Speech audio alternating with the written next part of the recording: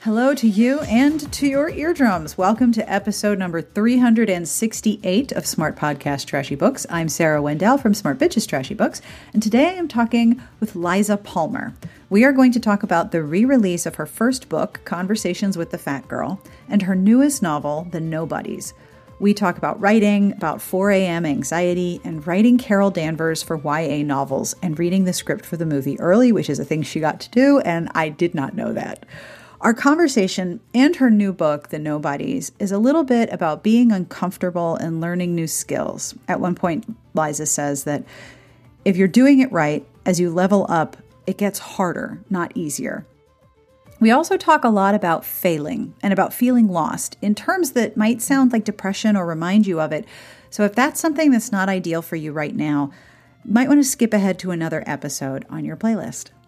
The Nobodies, her newest book, is out as of the 10th of September 2019. So if you are curious, you can get yourself a copy right now. And of course, I will have links to it in the show notes. This episode is brought to you by Deceived by Desire by Marie Force. From New York Times bestselling author Marie Force comes the second in her USA Today bestselling Gilded series, a glittering tale of star-crossed romance set amid the lavish mansions and decadent lifestyles of early 20th century Newport, Rhode Island. But even in an age of great fortune, the heart has its own idea of true riches. With Marie Force's knack for creating unforgettable characters, this romantic upstairs-downstairs romance will appeal to readers of Lisa Kleypas, Eloisa James, and Sabrina Jeffries. Deceived by Desire by Marie Force is on sale now wherever books are sold, and for more information you can visit marieforce.com. Hello to my Patreon community. Thank you for being part of the show Patreon. You are helping me create the transcript for this episode, and I am very thankful for your support. If you would like to join the Patreon community, if you like the show, that would be wonderful. Patreon.com/smartbitches. Monthly pledges begin at $1 whole a month, and every pledge makes every episode accessible to everyone and helps me keep the show going. And again, hello, Patreon community. You are wonderful, and you look fabulous today. And speaking of compliments, I have one for Michelle D. Michelle, if everyone suddenly developed superpowers, you would already have yours because everything about you is powerfully superb. So you'd probably get to pick whichever superpower you wanted. If you would like a compliment of your own, have a look at patreon.com/smartbitches. I will have links to all of the books we talk about, and I will have information about the music you're listening to, a preview of what is coming up on Smart Bitches, and a utterly awful joke that was so bad I had to stop walking on the treadmill and interrupt my husband's workout to tell it to him because it was that delightful. It was way before I was caffeinated, which makes it even better, right? Right. So if you would like to annoy your friends and workout neighbors with a bad joke, I hope you stay till the end of the episode. And speaking of episode, let's start the episode. On with the podcast and today's interview with Liza Palmer.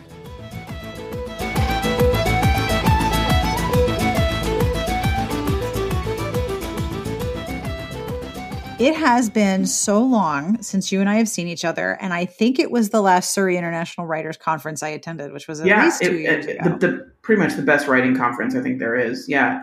I guess that was about 2017? Lord. 2017, maybe, yeah. I know, I remember very clearly getting off my flight, and I'm in the airport waiting with all these other people, and I see you, and I'm like, oh my God, that's Liza Palmer, oh my God. Okay, keep it cool. My inner 13-year-old was not cool about meeting you, and I barely kept her in check. I was so excited. Of course, I was doing the exact same thing, which was like, play it cool. That, and kind of wandering around the Vancouver airport, like, why is this airport the nicest airport I've ever been in? Which I think that was shocking, but the other thing was just keep it cool. And then we had that hour-long drive to the conference where it was like trying to bring out my best witty, just like my A game, because I was like, please don't screw this up with Sarah. Please, God.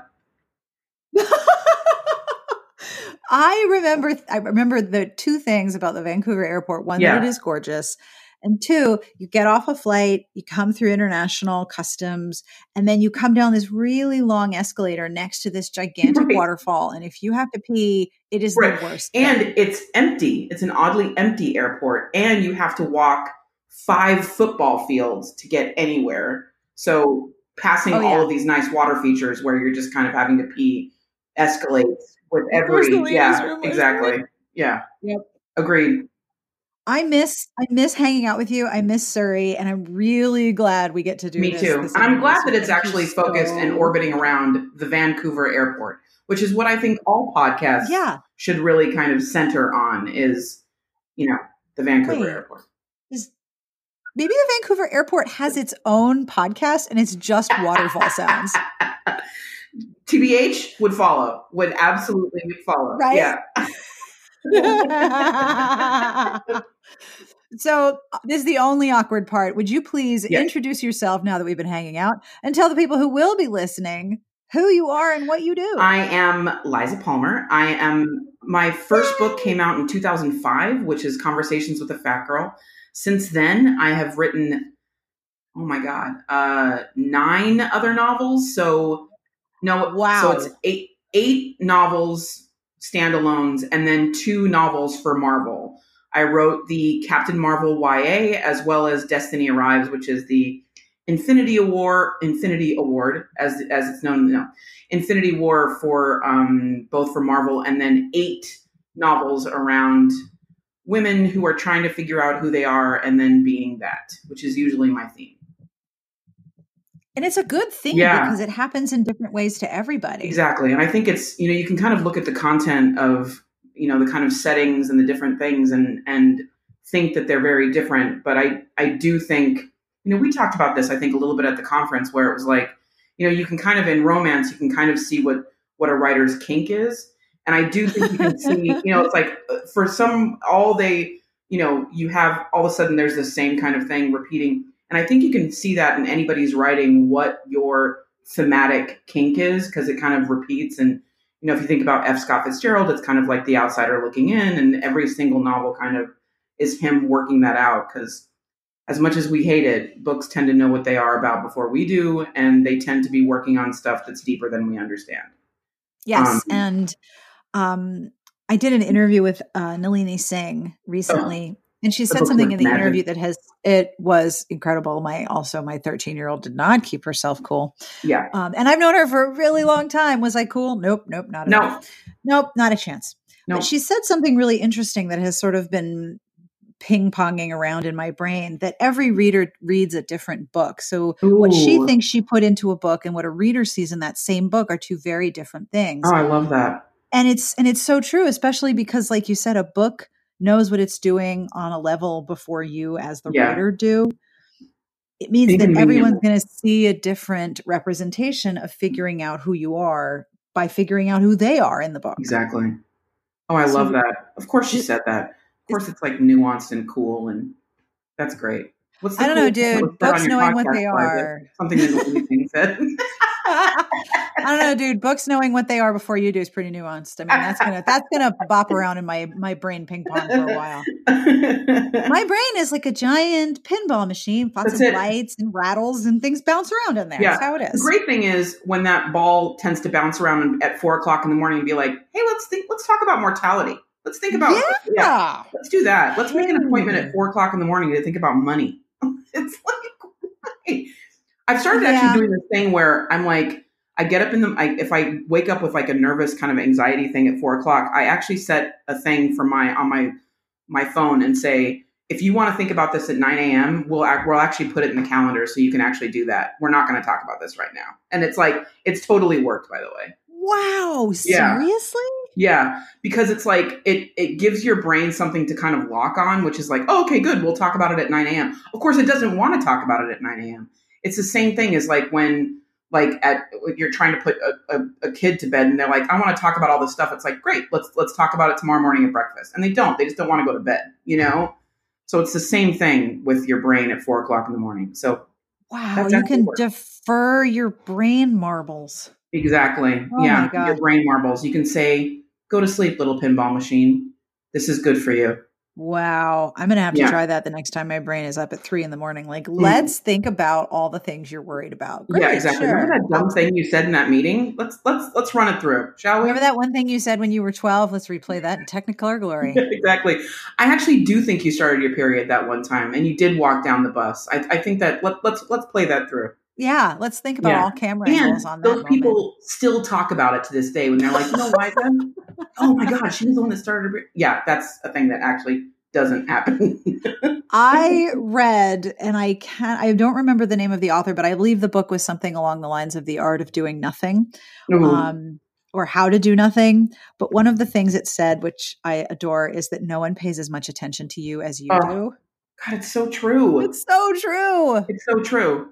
And I actually like one of my favorite, I don't know if you were watching, one of my favorite TV shows of the last era was Schitt's Creek. Do you watch that at all? You are the third person to tell me about this show, and that that you are also the third person whose brain I admire who loves this show. So I think that's like, it's like, all right, this album has 3 number ones and I love them all. I just have to buy it.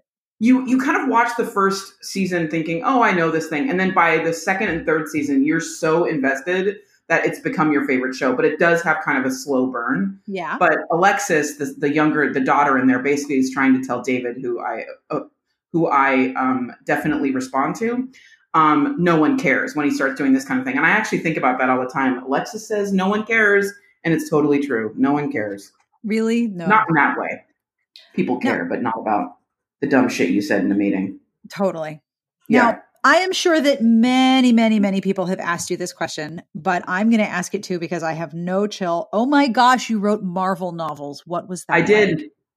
It's exactly as magical as you think it is. Yeah. It's the first time that you actually say Carol says. It's like, my name is Carol Danvers. And all of a sudden it's a dream come true. It's an absolute dream come true.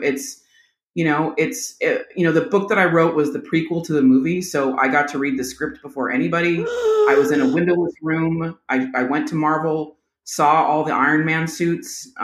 It's as magical as you think it is. There's no chill when it comes to that. And I think I'm so happy that I never got over it. Cause then they brought me back for Destiny Arrives, which is incredible because Cap says, Tony says, it's incredible. It's incredible. It's a dream come true.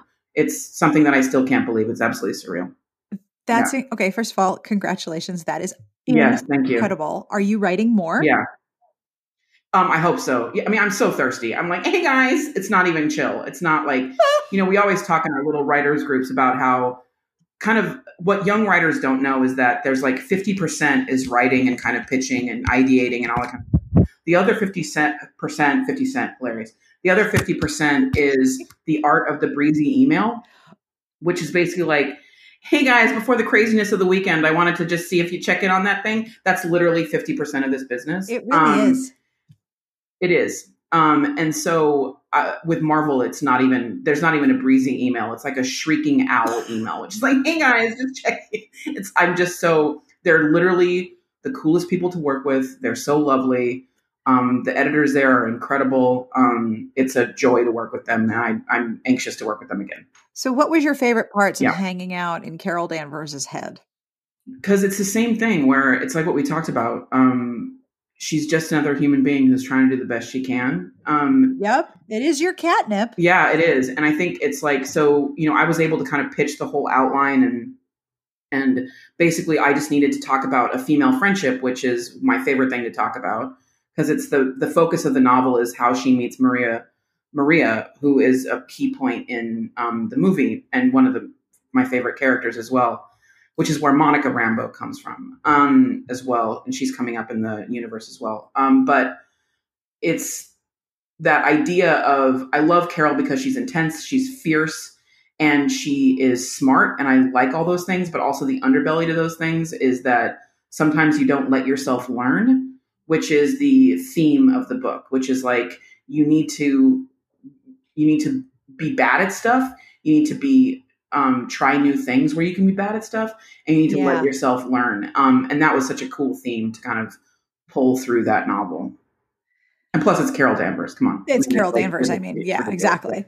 Your first book, as you said, Conversations with a Fat Girl, came out 14 years ago. I know. Can you I believe that? know, because I So weird. remember it. Yeah. It was one of the first books that Yeah. was sent to me as a blogger. My site is Oh, about 14 and a half wow. years old. I remember, and I had to look this up. I remember Conversations with the Fat Girl. And I remember that book you wrote where that girl is pulling off her tank top on the cover. I know. And by the way, that was the second cover for that. For Seeing Me Seeing Me Naked. Thank Naked, I you. call it the The yellow yellow one one. with the tank Yeah. top. Yeah. This is my whole brain. The yellow one, because that was the cover they went with that was less risque than the first cover that Barnes and Noble said they wouldn't carry, by the way. Really? So a girl pulling her tank top off was good, yes. Two little meringues with cherries on it that kind of looked like boobs was like hard pass. Yeah, exactly. Yeah. Now, I Yeah. like the cover as whoa, that's something's happening. But it's so funny to me that is the one that I remember so clearly, and it's 14 years ago. I don't remember what I was wearing yesterday. I don't remember what year it is. Do I remember this cover? Absolutely. So, well, they did their job then. They did good. Yeah, I love the color of it. I think it's great. I love a yellow cover. I think it's the only one I've ever gotten. And now Conversations with the Fat Girl is being re-released with a very slick black cover with a cutout like a silhouette. When you learned about the re-release and the new cover, what did you think? It's complicated, right? Because I think it's two things, which is like, I'm so overwhelmed because it's, the editor at Forever is a fabulous young editor named Lexi Smale, who's just wonderful. And she brought the book back because she was a fan. I don't even want to know how old she was because it's probably very young and very younger than me. But she brought the book back. And so once she became an editor at Forever, she was anxious to kind of bring it back. But that book is incredibly vulnerable for me. It's a book that I wrote, and I think in a fugue state. Debut novels are usually like that, right? Where they kind of tap into a more vulnerable version of yourself because you're not a jaded, surly warrior yet, like I am now. But at the time, I was young and gushy and wrote everything that I came in my head. And so Maggie is very vulnerable. Maggie is very exposed and raw for me. And there was a certain aspect of that I kind of liked in my rearview mirror. That I like, that I get to, but of course, bringing her back is just so wonderful. And she's one of my favorite, I don't mean to tell the other kids, but she's one of my favorite characters. Of course she is. Well. And it's making me kind of come to terms again with all the wonderful, vulnerable gushiness, goodness of Maggie that I kind of had forgotten. I had gotten jaded. I had gotten hardened. And she just doesn't let you do that. She is all in her feels. She is. And it's it's wonderful, but it does make you uncomfortable as you grow up a bit. I don't know. I think I had lost touch with that, of course. And she's just wonderful. So I'm happy to have her back. It's making me embrace that side of myself again, which is long overdue. And it's your first book, which you probably wrote thinking no one was ever going to see this. 100%. 100%. It's the book that I wrote, this, I never went to college. I barely graduated high school. I worked at In-N-Out Burger instead and was like, this is a great path. And it is actually working at In-N-Out's a great job. Just enough. They've got great benefits, family owned, but not quite the path to literary fame.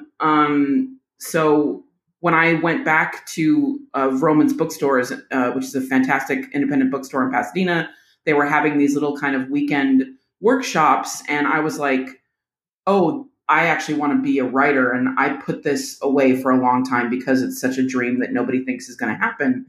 And that summer I wrote Conversations, the summer of 2003. And it was awful, 900 pages of just absolute terribleness. And then, but I got it down to 500 pages, which should tell you something about how awful it was, that 400 pages was painless to edit, by the way. Ouch. Yeah. And then it was sold by December 22nd that year. Wow. Still surreal, quite frankly. I mean, it never really gets real.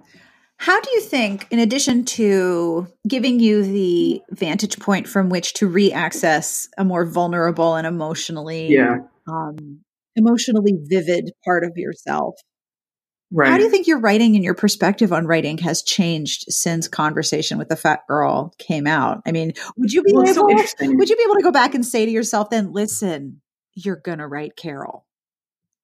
Oh God. It wouldn't even, what's so interesting is this kind of dovetails into what the Nobodies is about, because I think Which is my I next wrote question. Thank which you. they're connected. So Conversations was written in this kind of vulnerable fugue state. And then back in 03, 04, and then it came out in 05. By the way, that should tell you what a mess it was, because it did go through 8 rounds of edits. Wow. Because once again, I never went to college. The voice was there, but Amy Einhorn, who was the editor of that, worked hard for her money on that one. So I wrote that one in a fugue state. And then I think I spent, from what I know now, I think I spent the next few years trying to kind of replicate that without getting curious, without kind of honing my craft. Anyway, what happened was in 2014, I was pitching book 7, and they didn't want it. So they were like, hard pass. And usually when that happens, they're like, hey, can you pitch us something else? They didn't say that either. So what I had to realize, and then that's when I got the day job at BuzzFeed. And that's when I was like, oh, this day job is temporary. Like I'm one email away from being saved. I'm going to be, no, what I didn't realize, and now I know now I'm 4 years later and having written The Nobodies, was that my writing had become incredibly shallow, because I didn't want to, once again, books know what they are before you do. So I wasn't digging deeper past this top layer, because I didn't think I was good enough. I had complete imposter syndrome, all of that stuff. So The Nobodies is about failure, is about a failed writer having to go back to work at a tech company. Sound familiar? It was a year into BuzzFeed, and I was like, I pitched a book. So F Word was the book that got me back into, F Word is the sequel to Conversations. It was wonderful to kind of go back into that world again.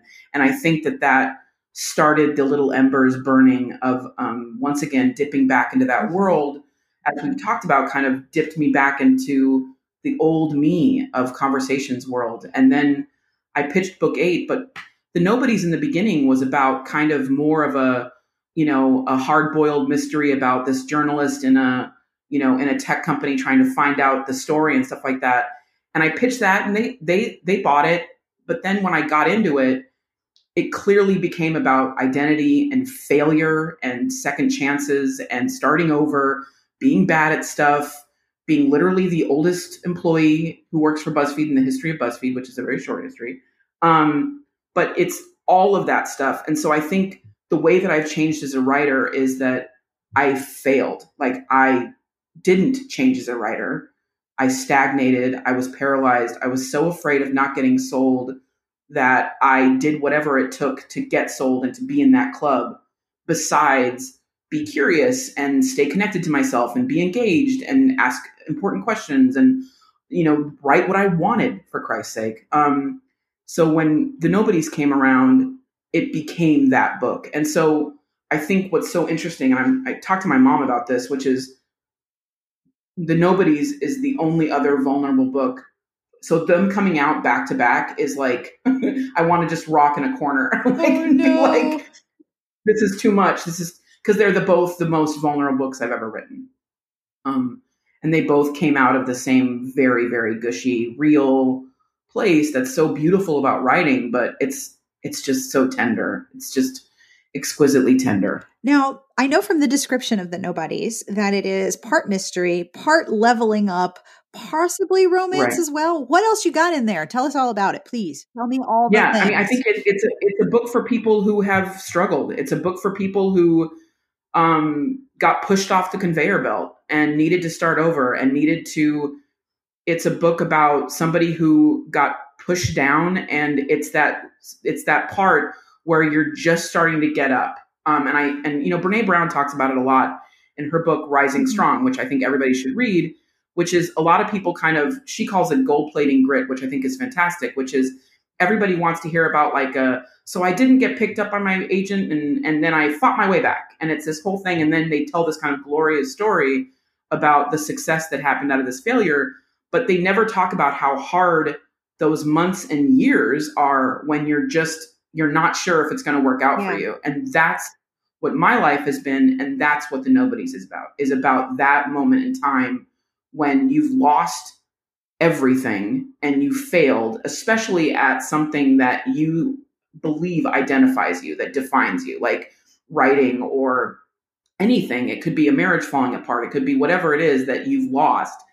And you're not only trying to you have this level of homesickness about you where you're trying to find a version of yourself that unfortunately doesn't exist anymore and that you need to kind of forge a new version of yourself. And I think so because I completely defibrillated my life and now I work at BuzzFeed, my writing is sharper, deeper, more confident. It's vital. It's back to life again. And it's all because I literally was defibrillated by failure and had to kind of do something new. And I was around all new people. I've been bad at stuff for a very long time, but that's made me curious and sharper. It's so screwed up, but failure is literally the best thing that's ever happened to me. When you started writing The Nobodies, was this another book that you sort of started for yourself? No, this was a book that I was like, oh, good. Finally, something can come out of this failure. I'll set a book there and talk about tech and be all edgy. And then it was like the book once again knew what it was about before I did. And it was like, oh no, honey, we're digging, we're going down. We're gonna take you to a really, really uncomfortable place. And of course, the book is much better because of it.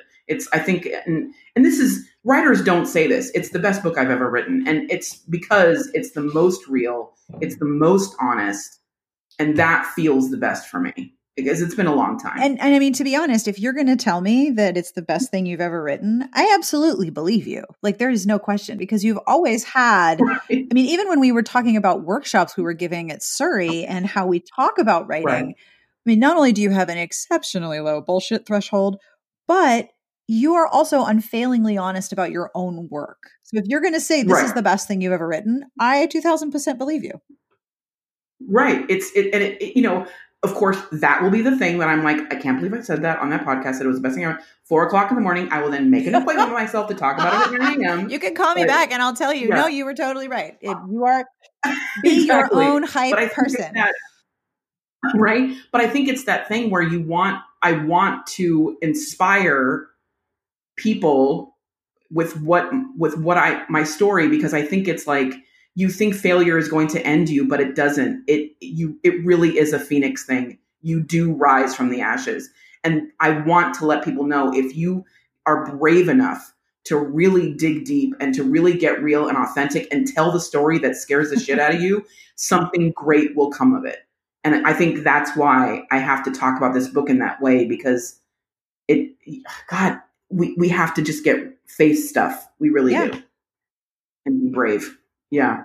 And not be ashamed of failing and struggling and needing help. You know, women especially are like, everything's fine, nothing to see here, because we're so worried about taking care of everybody else. But, you know, I think sometimes we need to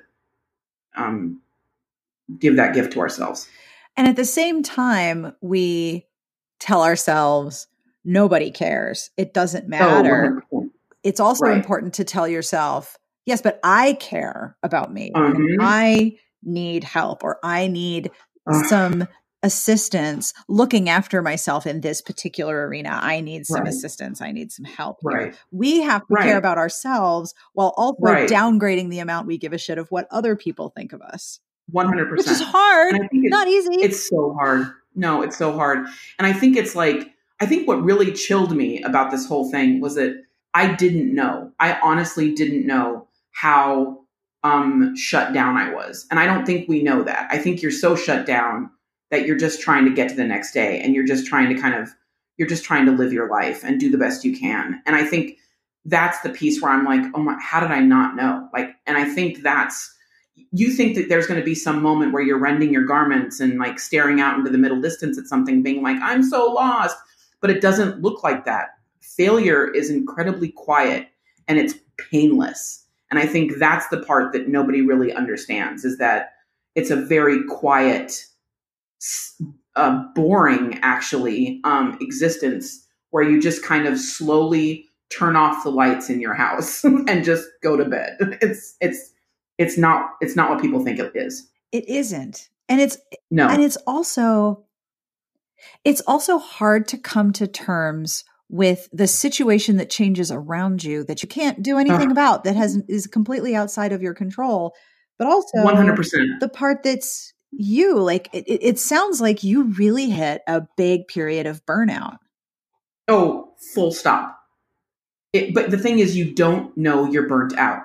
You think you are, especially women, we think we're being lazy. If we could just Maria Kondo our houses and clean out our closets, then we'd be able to sit down. And it's because of our inherent, we don't want it hard enough. We don't, all we need to do is, all these inspirational memes tell us that we just need to, and it's like, you're burnt. Your tank is on empty. And the first thing you need to do is actually think about filling that tank up first with taking in beauty, with, writing stuff that you love, or just not writing stuff. Go and take a pottery class and get filled up. It's all these other things that are not like task-based checklists, which make us feel a lot better than going to a museum by ourselves, which is something that we don't allow ourselves. But that's exactly what's going to get you out of that thing. Yeah. And also the part where you stop trying to do the thing that hurts. Oh, nope. That's it exactly. It's so hard. It's so hard not to just keep showing up and doing it exactly the way. It's very hard to change. I think that's why sometimes it takes kind of an external push, is that we won't really make ourselves that uncomfortable. We're still going to kind of push ourselves a little bit, but it's still going to be, we're writers, right? It's act 2. Like in act 2, your character does everything within their comfort zone to make the big change. And then what finally changes in act 3 is that they go outside of their comfort zone. It's the same thing. It's that we are just following what we know is a good story, So what is it that you do at BuzzFeed? Can you talk about that at all? Yeah. I am the supervising writer of BuzzFeed. So I do all the shows. So that doesn't sound like failure, friend. I know. That sounds fucking awesome. I know it is, but that's what's so great is it's 4.5 years later, right? Yep. I started out, they were building a scripted team, and I started out literally, and I put all this in the book because it's like, for the first 6 months of this job, I've never eaten more shit. Like I've never been so bad at something. Like so bad. And I'm a smart, capable person. And literally, I hadn't really been in the job. I had been writing novels for 10 years. So I didn't even know the culture anymore. The open floor plan, Slack. The fuck is Slack? Like just everything has changed. I was in an entirely new generation. Like there's a new generation that I'm working with now. And I was bad. And I thought I knew stuff where I was like, you're welcome. And I literally was writing videos for the internet that were so bad that after 6 months, my manager, who was 24 years old, said, we're going to start you at the bottom rung. And thank God she did. She was like, we need to take you all the way down to the front, where basically it's like you need to write what's called a moments inventory, which is essentially like there's a certain identity and you need to write 5 moments, which is all show, don't tell. It's so elegant. It's so like 5 moments in the life of one of this identity. So a girl that always thinks she's right. And here are 5 moments that show, without dialogue, a moment that can be relatable to an audience watching this on their phone. And what that sounds like is dumbing things down. But what it actually is absolutely deconstructing the writing process in a way that is really hard. And yes, we started there, and we did that for a year of me really building these moments inventories, writing these scripted content for identities, building out these incredibly simple scenes, which I then was able to deconstruct things. And once again, started thinking about writing differently and getting invigorated, being bad at stuff, learning, letting myself learn, which is where the Carol stuff came from. And it's like, from there, I became head writer because I could give notes, because I was very good at giving notes. It's something that I really, really value about myself, is I'm able to tell you how to change something, not only that something isn't working, but give you pitches for what could solve it. Yeah. And so because of that, I gave notes on something, and they'd never really gave notes at BuzzFeed before, because I think it was so run and gun that it was so fast that nobody really had written anything that went through a drafting at all. And so I started to rise through the ranks because I was able to do that. And then I was able to run the room. And I think because it was age, it was because of experience. So all of this stuff, but I had to eat shit first before I started thriving, and letting myself learn. And so then I rose up the ranks, and now I work with a team of, there's 7 of us, and they're smart and wonderful and have invigorated my life. Like I feel alive for the first time in a long time. And it sounds like you really like what you do. Oh, I love it. I love it. It's like, I'm part of these shows that, I work a lot with the food people here, and so a lot of shows for Tasty, and it's talking about food in this really cool way, and everybody here is foodies, and it's wonderful. And I work with the team that does like Unsolved and Worth It and all this kind of stuff, and they just absolutely defibrillated me in every way. And my music is different. My playlists are different. They've got new music on them. I'm reading different books than I've ever read. I'm uncomfortable as hell and loving it. It's the best thing that's ever happened to me. Yeah. Liza 2.0. Well, exactly right. Exactly. Bigger and deafer. So how do you show without telling a moment in someone who thinks they know everything? Right. One of the best examples I talk about with people isn't an example with that, but it's a moment where you're trying to write 2 people falling in love. The second season of Fleabag is the best I've ever seen at that. She writes 2 people falling in love so beautifully, I can't even tell you. But when I talk about writing for the internet, it's all about those incredibly small moments, and it's not a long piece of dialogue. It's, you have a crush on somebody, you're looking at something on your phone, you show it to the person you have a crush on, and then you show the person like look up at the person who's looking at their phone in a way that is so intimate, and they're so close. Mm-hmm. And that's all you need to do. And that's a moment where you're like, oh, he likes her, And it's stuff like that, about finding those little tiny moments that are so relatable and so intimate, instead of these big kind of grand dialogue gestures. Sorkin. Yeah, exactly. Yeah. So it's like and I always talk about like people waiting in line at Starbucks and stuff like that. Like what are your characters? How would they react if somebody couldn't order? Like, build out that moment, because that's going to be defining for that person. It's about seeing your character in a no dialogue, put them out in the wild. Where are they at the party? Are they petting the dog? Are they the one in the kitchen who's asking if you need any help? Right. Because they're uncomfortable in a social situation. Like, it's all that stuff. Like, think about your characters in a far more 360 way. It'll really screw you up. It'll really screw you up. Like, do a moments inventory. If your character is somebody who knows everything, build out 5 moments with them in the wild that are completely without dialogue.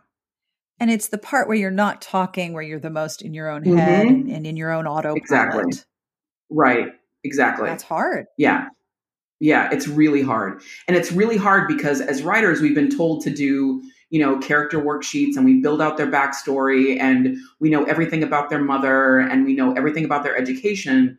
But this allows you to actually see them in this very 3D kind of way, where it's like, what are they getting at Starbucks, and what do they look like when somebody in front of them isn't ordering fast enough? Like, that's what you want. That's the girl who knows everything. Somebody in front of them is ordering a cappuccino but wants it with extra milk. What she wants to say is, that's not a fucking cappuccino, that's a latte, right? But she doesn't say it, so you see her literally holding her tongue behind this person. Mm-hmm. And that is a moment of showing a character who knows everything, but they can't. They don't want to be a jerk, like that kind of stuff. They know everything, including how not to appear like a jerk in public. Exactly right. Exactly right. Right. Yeah. And it's such a great exercise. It's very hard. So now that you've been through this experience of working for BuzzFeed, Yeah. reducing your characters down to the most intimate and specific terms. Mhm. Now you've Yeah. gone back and you've written this whole story about characters that Yeah. have had similar experiences. Yeah. Does writing books get any easier? Of course not, right? I know. I had to ask. I knew the answer was no. No, God bless you. You know what? God love you. I was talking to one of the kids here because I really do like kind of providing a service for a lot of the young writers here who can kind of use me. I'm a great deadline person, which is like, because I've had to do it myself, which is like, schedule a time with me and I will show up. And if you don't have your writing, I will make it very uncomfortable. And a lot of them have taken me up on it because that's all you want is for somebody to hold you accountable for your writing. Please make it awkward if I don't have my pages in. And I was talking to this one lovely kid about his writing, and he was like, I've come at this from a video game perspective. And he was like, I don't know why I thought it was going to get easier, because in video games, as you go up the levels, they get harder. Right. And he said, I don't know why I thought anything different than what video games have taught me. And it was such this moment of beauty from this young floppy-haired kid who was just such a ray of light. And it's so true. It's like, if you're doing it right, if you keep playing this video game of life, the levels are going to get harder because you're engaging and you're learning more skills and you're getting deeper and you're getting better at the game. And if you're doing it right, it should get harder. Because, quite frankly, when it was getting easier for me, it was getting worse. I was shutting down, I was burning out, and I was just skiing down the mountain in the same grooves as everybody else. Yep. And the thing about leveling up, I find, is it's like when my children were very small. Just as I figured out what it is that they need, they turn into a completely different human. Right. I don't remember which baby book it was. My experience with books about parenting is that there's basically one good nugget of wisdom and the rest of it is superfluous. And if you want to go mining, feel free, but you don't have to, because you're going to learn this stuff anyway. Right. But one of them said, every day, new baby. And it's true. Every day, my children are different. Every day, my daily routine is different. And as you level up, you move into the next part where it's like, oh, I don't know any of these weapons and I have no idea how to refill. And the same thing happens to your body as it ages. Like, wait, this is a thing we do? I didn't know we did this. Could we maybe not? But no, this is what happens. That's right. And it's actually a wonderful, deeper understanding, because the bottom line is, as you age, you actually have to get more connected to your body. So you understand that it's like, oh, I didn't know I used my core in this thing. I just stood up before, and it's like, well, you can connect to all the parts of your body. It's a deeper understanding, actually. It's far better as you get older. I've also found that, much like giving less of a shit about what people think and caring more about myself, I don't get to take my brain out and put it in some other body that adheres to an external definition of beauty and health. I don't get to do that. So I have to figure out, and forgive me, I have to hack the house I have. What's going to work best for the house that I live in, because I'm not going to get another one. God, I love that. I absolutely love that. That's so true. Isn't it? And it doesn't get any easier, but it's like, all right, what are we doing now? Yes. It gets harder because you actually are more engaged and more curious if you're doing it right, because I think I have lived the other way. I was completely checked out. And so I do know that it does get harder, but it actually gets deeper and more real and more authentic and far more honest, which I think as you get older, it's the good stuff. It's why we're here. It's very true. Yeah. Now, I also follow you on Instagram, and you and your mom like to go look at houses. Would you tell me about this? Because it is adorable. And I feel like I kind of know your mom a little bit. Would you say hi to her for me? She doesn't know me. We're total strangers. But I'm kind of curious. You guys go look at houses on Instagram. You drive by houses. We do. So we used to do for years and years and years. Okay, so every Saturday we go and we have lunch together. That's our thing. And then after lunch, we would always just take our little tour. We would just go around and drive around and look at houses, because we're both kind of obsessed with interior design. We're obsessed with architecture. we're obsessed with Green and Green, who are the wonderful architects who kind of did the craftsman movement, which is wonderful. I mean, if you want to look at some beautiful craftsman houses, look at the Gamble House, look at the Blacker House, and they're just gorgeous pieces of modern design back in the early 1900s. I think I get that right. I always get 1800s, but it's the 1900s. I always get that wrong. I know. That's like I've missed so many things because I don't understand next weekend versus this week. I also get that wrong.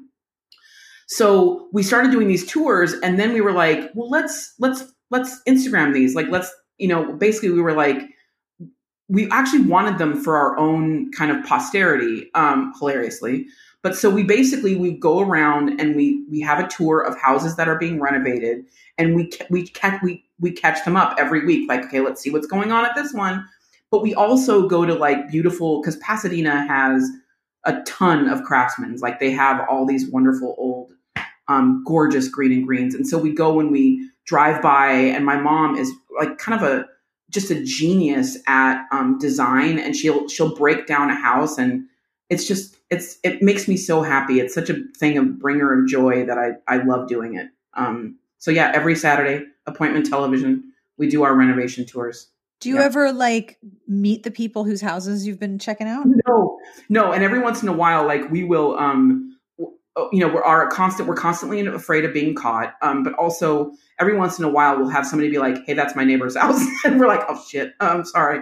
But my mom is usually, complimentary, usually. It's fascinating though, because what you're looking at is the structure of the house, which unless you're buying or selling a house, you don't really pay attention to. No, exactly. And that she really does break down, like, they need to do this, they should have done this. Because she's flipped like 4 houses now, and she just has that. Yeah, you just get that she sees it. Like, and it's that thing where you're like, oh, you're kind of firing on different cylinders than I am. Like, you see something that I don't. And she's able to really break down kind of the architecture of a house and the design of a house and how to kind of renovate it, or what they're doing or why they're doing it, and that kind of thing. It's really interesting. And we love it. Well, I mean, it is a gesture of empowerment and confidence and risk to be like, I'm going to change the physical space that I live in and risk opening this wall and discovering terrible, terrible things. Exactly. To make this the space that I want it to be.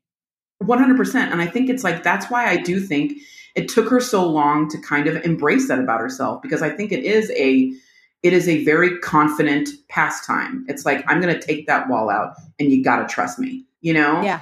And I think it took 50 some odd years for her to be able to kind of embrace that about herself. And now she's fully embracing it. And it's just a beautiful, beautiful thing to see. And it's so also, it's not only about what you need, but what you want and what you like, which women are not, we are not, we don't allow ourselves often to be so luxurious like that. This is my taste, and I actually like that sconce, and I'm putting it up there. It's very black and white. It's not, we also are like, oh, whatever you need. It's like, no, this is what I want. And it's such an empowering thing that she does. And I love it. And so I love listening to her when she talks about, just houses and what she would do. It's just so confident, and I love it. So what are you working on right now? Right now, I am working on, we're pitching book 9. I'm so excited about it. I want to be let off the leash to write it. I can't wait to. I'm pitching, it's the same gig, right? It's like, it's some version of this cycle of pitching, writing, waiting, hoping, not, all these different things that you're just like, it's, and then constantly kind of managing your expectations about like whether or not you're going to be able to take home any one of these puppies that you just don't want to become too connected to. Yes. So I have several puppies that I want to take home right now. And so hopefully I'll get the green light on, well, all of them, but timing. Yeah, I can't wait. Oh, fingers crossed. Yeah, agreed. And I always ask this question. What books have you read recently that you would like to tell all the people on the internet about? Well, I think I read widely. I am a huge Alyssa Cole stan. I will read everything she writes. I yelped at her, and I used the word yelp because it was more of a bark, and I'm trying to be kind to myself. She went to Surrey, I believe last year. Yes. And I literally was like, it was not even a human noise that I made when I saw her. So that's going to be waking me up most nights. So anything by Alyssa Cole. I also tore through Rebecca Weatherspoon's Rafe, the Buff Male Nanny, which I think is probably one of the best books of 2018. Mm-hmm. I also I've been really getting into Anthony Bourdain. So I read actually his second book first, Medium Raw, and now I'm reading Kitchen Confidential. I'm obsessed with Samin Nosrat, who she did Salt, Fat, Acid, Heat. And her cookbook is incredible. Her writing in that is beautiful, and I'm reading that as well. I'm reading Elizabeth Gilbert's City of Girls, which I love. And I read a book called Eloquent Rage, which is, I can't remember the writer's name, but it's basically about being a Black feminist, and it's incredible. It's just fucking fantastic. I highly recommend it. So I'm reading a ton of stuff right now. I'm also reading Red Rising by Pierce Brown because I like sci-fi. So yeah, because I have like an hour-long commute. So I either listen to a book on the way, or I'm obsessed with podcasts. So I'm listening to a lot of podcasts as well. That's a good choice. Yeah. So would you like a couple of recommendations? Oh, hell yeah. Okay. There is a book that came out. Wow, I have no concept of time. So I should never talk about when a book comes out because I read it. I want to say it came out in March. Yeah. Oh, wow. Good job, brain. Came out in March. It is called Burnout: The Secret to Solving the Stress Cycle by Emily and Amelia Nagoski. Oh shit. I interviewed them for the podcast. I've spoken to Emily Nagoski a bunch of times. She also wrote a book about the female orgasm called Come As You Are. Oh, I'm in. She is a sex educator who used to work at, I believe it was Smith, and now does international work with sex education and women's bodies, basically. Oh my God. Her twin sister, Amelia, is a choral instructor and choral conductor.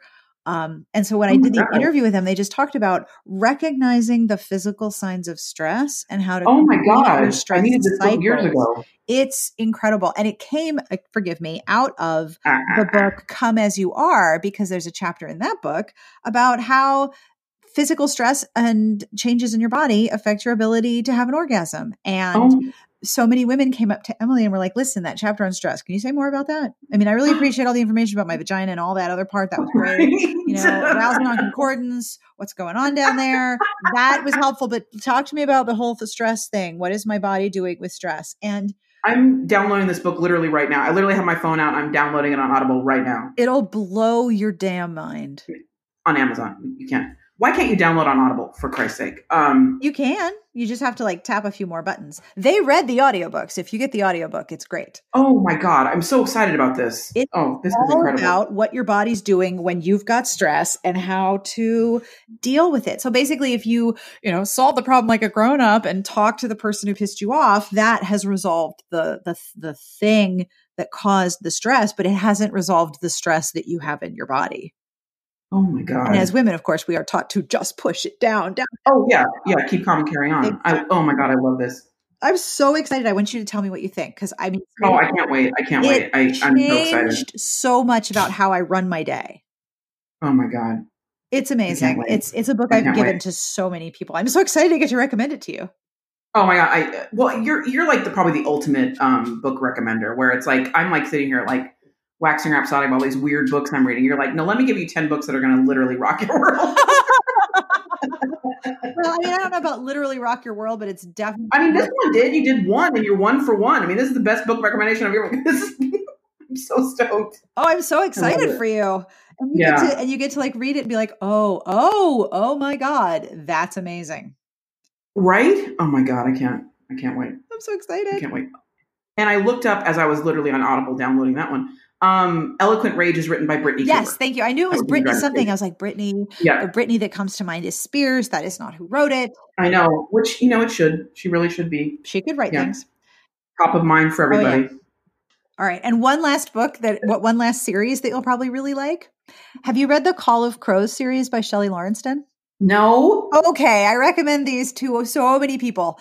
All right. So first of all, Shelley Lawrenston is a little bit like cilantro. If she doesn't work for you, it's okay.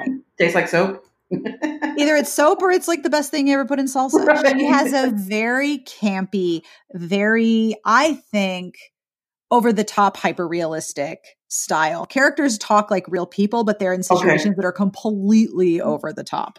Oh, this is great. So in Call of Crows, which is a 3-book series and begins with the unleashing, it is a retelling of Norse mythology where there are teams of superpowered humans on the earth who are the human earthbound representatives of different Norse gods. And the Norse gods are constantly losing random shit. And they're like, go find my thing. And so Thor's the Thor people who are the giant killers, they will have to go do what Thor says. And there's a group for Odin and there's a group for Tyr, and the crows belong to the goddess Skuld. Skuld was one of the Norns who spun your life into being. But she is also the goddess who collected the people who were the slaves of the ancient Vikings. So the other clans are like really white, like white with 5 syllables. They're Wahita. Right. Like they're like, Magnus and Thorson. Right. They're all like descended from Norwegians and Swedes. Skuld selected her warriors from the slaves. And so they are from everywhere in every different background and every different cultural group. And they are the most hated, but they're also the ones who you don't ever fuck with. Wow. And when you die and become one of Skuld's warriors, you get a chance at a second life. Your first life is over and you can do whatever you want with it. And a lot of the women who come into Skuld's clan are like, wait, what do I do? And they're like, whatever you want. Okay. I don't know what that is. Oh my God. It's there's like massive god warfare between major Norse deities. And then there's like people figuring out, fuck, I have wings and super strength. The fuck do I do with myself right now? It's so fun. And you come out of it thinking, all right, who are my sister crows? Who are the women I depend on without hesitation? Who are the people who will always have my back? I love that. Oh my God. I'm so in. I'm such an expensive person to know. I'm sorry. No, that's exactly, you are absolutely like, this is bad. Like my luggage just got 50 pounds heavher. Sorry. Sorry about that. Because I'm not a Kindle person. I should be. But don't should it yourself. There's no such word as should. It's true. Should is not a great word. I like the feelings of a book. Yeah. Yeah. Should is a word I try not to use, and I'm a lot happier. I love that. I shall adopt that. And that brings us to the end of this episode. I want to thank Liza Palmer for hanging out with me. You can find her on her website, lizapalmer.com, and I will link to her Instagram and her Twitter, both of which are extremely fun. And if you would like to get in touch with me, here is how you do that. You can email me at sbjpodcast@gmail.com, or you can call 1-201-371-3272 and leave me a message. Tell me a bad joke, tell me what you're thinking, ask for recommendations, whatever you want. Just leave us a message or email us because I love to hear from you. Today's episode is brought to you by Deceived by Desire by Marie Force. From New York Times bestselling author Marie Force comes the second in her USA Today bestselling Gilded series, a glittering tale of star-crossed romance set amid the lavish mansions and decadent lifestyles of early 20th century Newport, Rhode Island. But even in an age of great fortune, the heart has its own idea of true riches. With Marie Force's knack for creating unforgettable characters, this romantic upstairs-downstairs romance will appeal to readers of Lisa Kleypas, Eloisa James, and Sabrina Jeffries. Deceived by Desire by Marie Force is on sale wherever books are sold. For more information, visit marieforce.com. Thank you again to our Patreon community for supporting the show and making sure that every episode has a transcript. If you would like to join the Patreon community, you can do so at patreon.com/smartbitches. And if there are other ways you would like to support the show, I will tell you what they are. But if you listen to podcasts, I bet you know. If you like, subscribe, or leave a review anywhere you listen, like Stitcher or Apple Podcasts, my preferred podcast app, podcatcher app, is Pocket Cast, but I'm on an Android device, so I have a lot of choices. However you listen, rating, liking, subscribing, and leaving a review makes a very large difference as well. So however you support the show, including right now by listening to my voice, thank you for that. The music you're listening to is provided by Sassy Outwater. You can find her on Twitter at Sassy Outwater. This is a band named Sketch, and this is Shed Mouse from their album Shed Life. There's a lot of shed in this album. You can find it on Amazon or on iTunes or wherever you like to buy your funky music. Coming up on Smart Bitches this week, we have the first of our 2 monthly What You Reading posts, plus a new edition of Kick-Ass Women in History and a Romance Wanderlust. We also have reviews. So many awesome reviews, including an A-grade book for one of our reviewers that she just adored. Plus, we have a bunch of new releases and books on sale every day and Help a Bitch Out every Tuesday. I hope that you will come and hang out with us. I will have links to many of the things that we talked about. Well, actually, all of the things that we talked about. I try to write them all down while I edit. And I will have links to all of the books we mentioned because there were many and all of them are really good. But as always, I will end with a terrible joke. Are you ready? This is really bad. I like this one a lot. I like to torture my children with it. All right, serious podcaster voice. How does Spider-Man think of such witty comebacks? How does Spider-Man think of such witty comebacks? Because with great power comes great responsibility. It's so bad. I love it so much.